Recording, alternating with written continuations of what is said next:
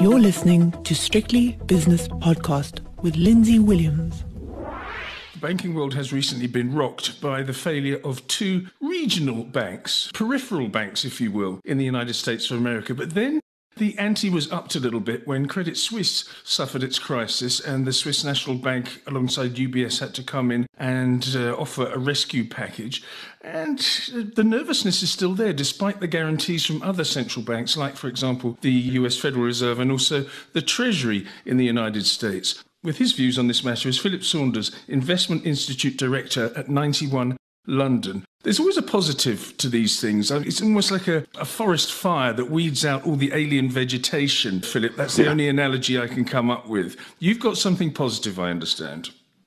Yeah, I mean, that's a great analogy, Lindsay. And I think it's quite interesting that, we're beginning to see things go bang. And, this happens when you go into a period of tightening of monetary conditions. And if you look at the past, there are these periods. We're in a bear market at the moment. That's playing out. And, the typical expression, I think, was that, the Fed tightens until something breaks. And here we're seeing a number of things begin to break. And quite often it's the weak things that break. And it's the vegetation that needs to be burnt off that actually suffers. So actually, these signs of apparent distress, I think, are actually really signs that process is working, the weak are being weeded out, to continue with that analogy, and the stronger players will be in an even stronger position because the competitive landscape will shift. Okay. The result of these two, as I call them, regional bank collapses in the United States, I think, to a layman like myself, is because of ultra cheap money. And even a relatively new bank, a relatively inexperienced bank, if I can call SVB inexperienced, made money because it was so easy to make money for a banker. Am I being unkind or too simplistic? No, you're not being too simplistic. So we've been in a period, the sort of ZIRP period, the post-global financial crisis period, where we've seen extraordinarily low interest rates and indeed extraordinarily low inflation. And this has sort of been the culmination of effectively 4 decades of disinflation. You go back to the 1980s, Volcker was in charge of the Fed, and he was determined to address the inflation challenge that had dogged the US and indeed other economies during the 1970s and early 80s. And that marked an inflection point, and that was resulted in a painful recession. Continental Illinois was one of the banks that went bust in that particular episode. And since then, we've had lower inflation and we've had lower and lower interest rates. And after the global financial crisis, we then ended up in this sort of zero rates period. It's just pretty challenging because capitalism works if capital gets a return, and capital no longer was getting a return. And this led to all sorts of distortions. And it meant that a whole series of businesses grew like crazy on the back of very cheap and abundant money. And that led to a lot of capital misallocation. We saw sort of things like WeWork and the various sort of venture capital companies that were sort of brought to market in IPOs at eye-watering multiples. Yes. Yeah. And that game is over. We're not going back to zero rates, where this is not just a cyclical adjustment in interest rates. This is a new normal. So during the zero interest rate sort of era, people talked about the new normal, yes, and it was a very unusual normal, but it wasn't normal. Now we really are going, if you like, back to a more normal environment where, there's a real rate of return on capital. And this, I think, even though interest rates will eventually fall back to a lower level, they're not going back to zero. And so we're in an environment where business models that rely on big carry trades and, a very low cost of capital are really suffering. Okay, so let me get this straight. What you're saying is that what we've seen from central banks, I mean, we always talk about, the ECB and the Bank of England and the US Federal Reserve, but I noticed there's been Norway, Taiwan, and various other central banks as well following the US Federal Reserve. So interest rates are being ramped up everywhere. The person I was speaking to earlier just said to me, it's just been mismanaged by central banks. And that's a strong and slightly unkind contention, I think. But he said it's been mismanaged because it's been too far, too fast. It should have been done more gradually. And that is why the banking system is creaking a little bit. Yes. Well, I think that the banking system, it was very well telegraphed that the central banks were going to have to put up interest rates significantly when it became apparent, how powerful the sort of revival in inflation was. Now, clearly, the central banks, along with governments, were complicit in the response to COVID, which resulted in the sort of culmination of the zero rates period. That then obviously stimulated demand at a time when supply was constrained. And that was, in essence, the origin of the sort of inflation shock that we're actually dealing with. But the central banks had to respond to that. They were late to respond, and so they've had to actually respond more rapidly. So hence this sharp rise in rates. But, it was pretty obvious to most market participants that this was going to happen well before the Fed actually raised rates and well before rates in the market went up significantly. So the likes of SVB could have hedged their interest rate exposure at much more reasonable levels and chose not to because it would dent their profitability. They thought they were still in this era of low rates where their carry trades would work.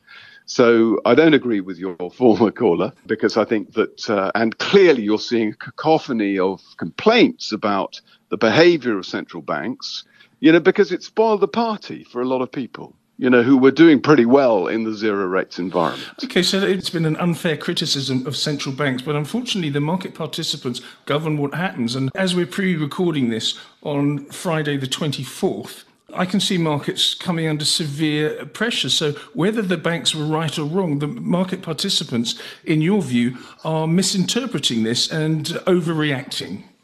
Yes, I think that there's been a lot of technical things happening in markets at the moment. You saw this very, very dramatic move in 2-year rates.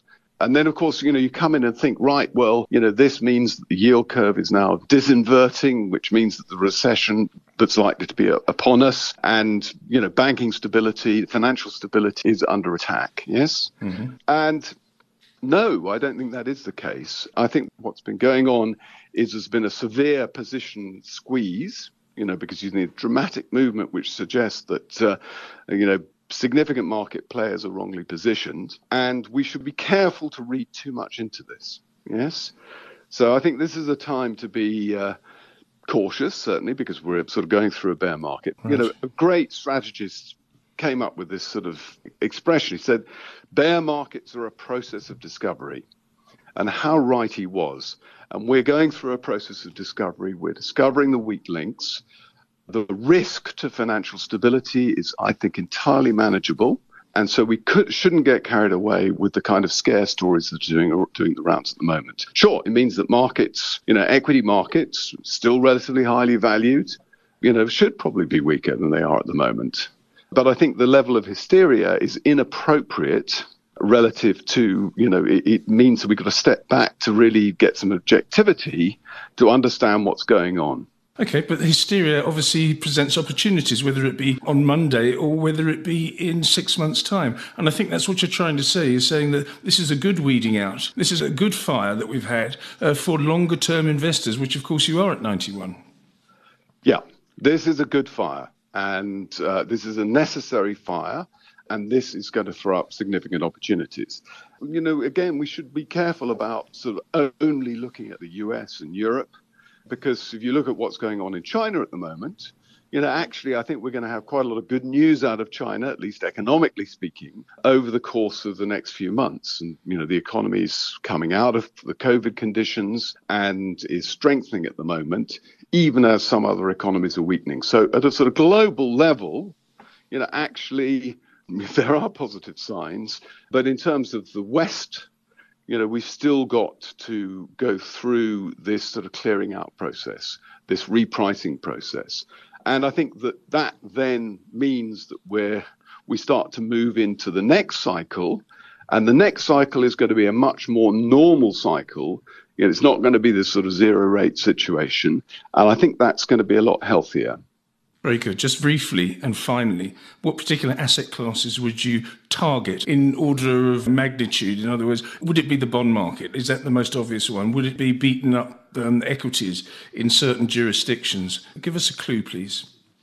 Yeah, so I think that we like Asian equities already, because I think that they have repriced significantly. We think the news cycle is beginning to unfold in Asia, and markets tend to anticipate these things. So I think that we've got a green light on that front. I think elsewhere, I think we've seen a significant repricing in government bond markets, but we haven't yet seen a full repricing in credit markets, where there is a risk of recession, clearly, and that means default rates tend to go up. And I don't think that credit spreads currently fully reflect that, although there are plenty of exceptions. And then equities, again, I think that US equities seem to be valuations seem to be somewhat elevated. So I think that they can derate further. We don't know what's going to happen exactly on the earnings side, but we've been moving in the right direction. We've had this derating process that's been going on now since last year.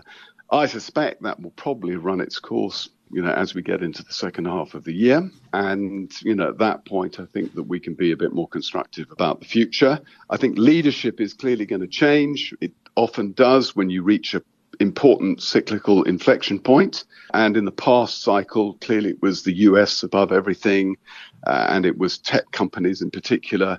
I think the new cycle is going to be led by different sectors. And so that's where the leadership is likely to come from. So more CapEx driven beneficiaries, probably more cyclical businesses. So now's the time to be thinking about the next cycle. We've still got to go through the trough of this particular end of cycle and think about how we're going to be positioning our portfolio. So, we've had to be extremely patient about this. It's been a long, drawn-out process. It's probably got some way to go. But actually, recent signs of weakness like SVB and so forth and Credit Suisse, it seems perverse to say so, but these are actually pretty healthy signs. Philip, thank you very much for your very interesting analysis of the current situation. That's Philip Saunders, Investment Institute Director, 91 in London. The views and opinions expressed in these podcasts are those of Lindsay Williams and various contributors and do not reflect the policy, position or opinion of any other agency, organisation, employer or company associated with strictlybusinesspodcast.com. Assumptions made on the analyses are not reflective of the position of any other entity other than the speaker or the author. And since we are critically thinking human beings, these views are always subject to change, revision and rethinking at any time. Please do not hold us to them in perpetuity.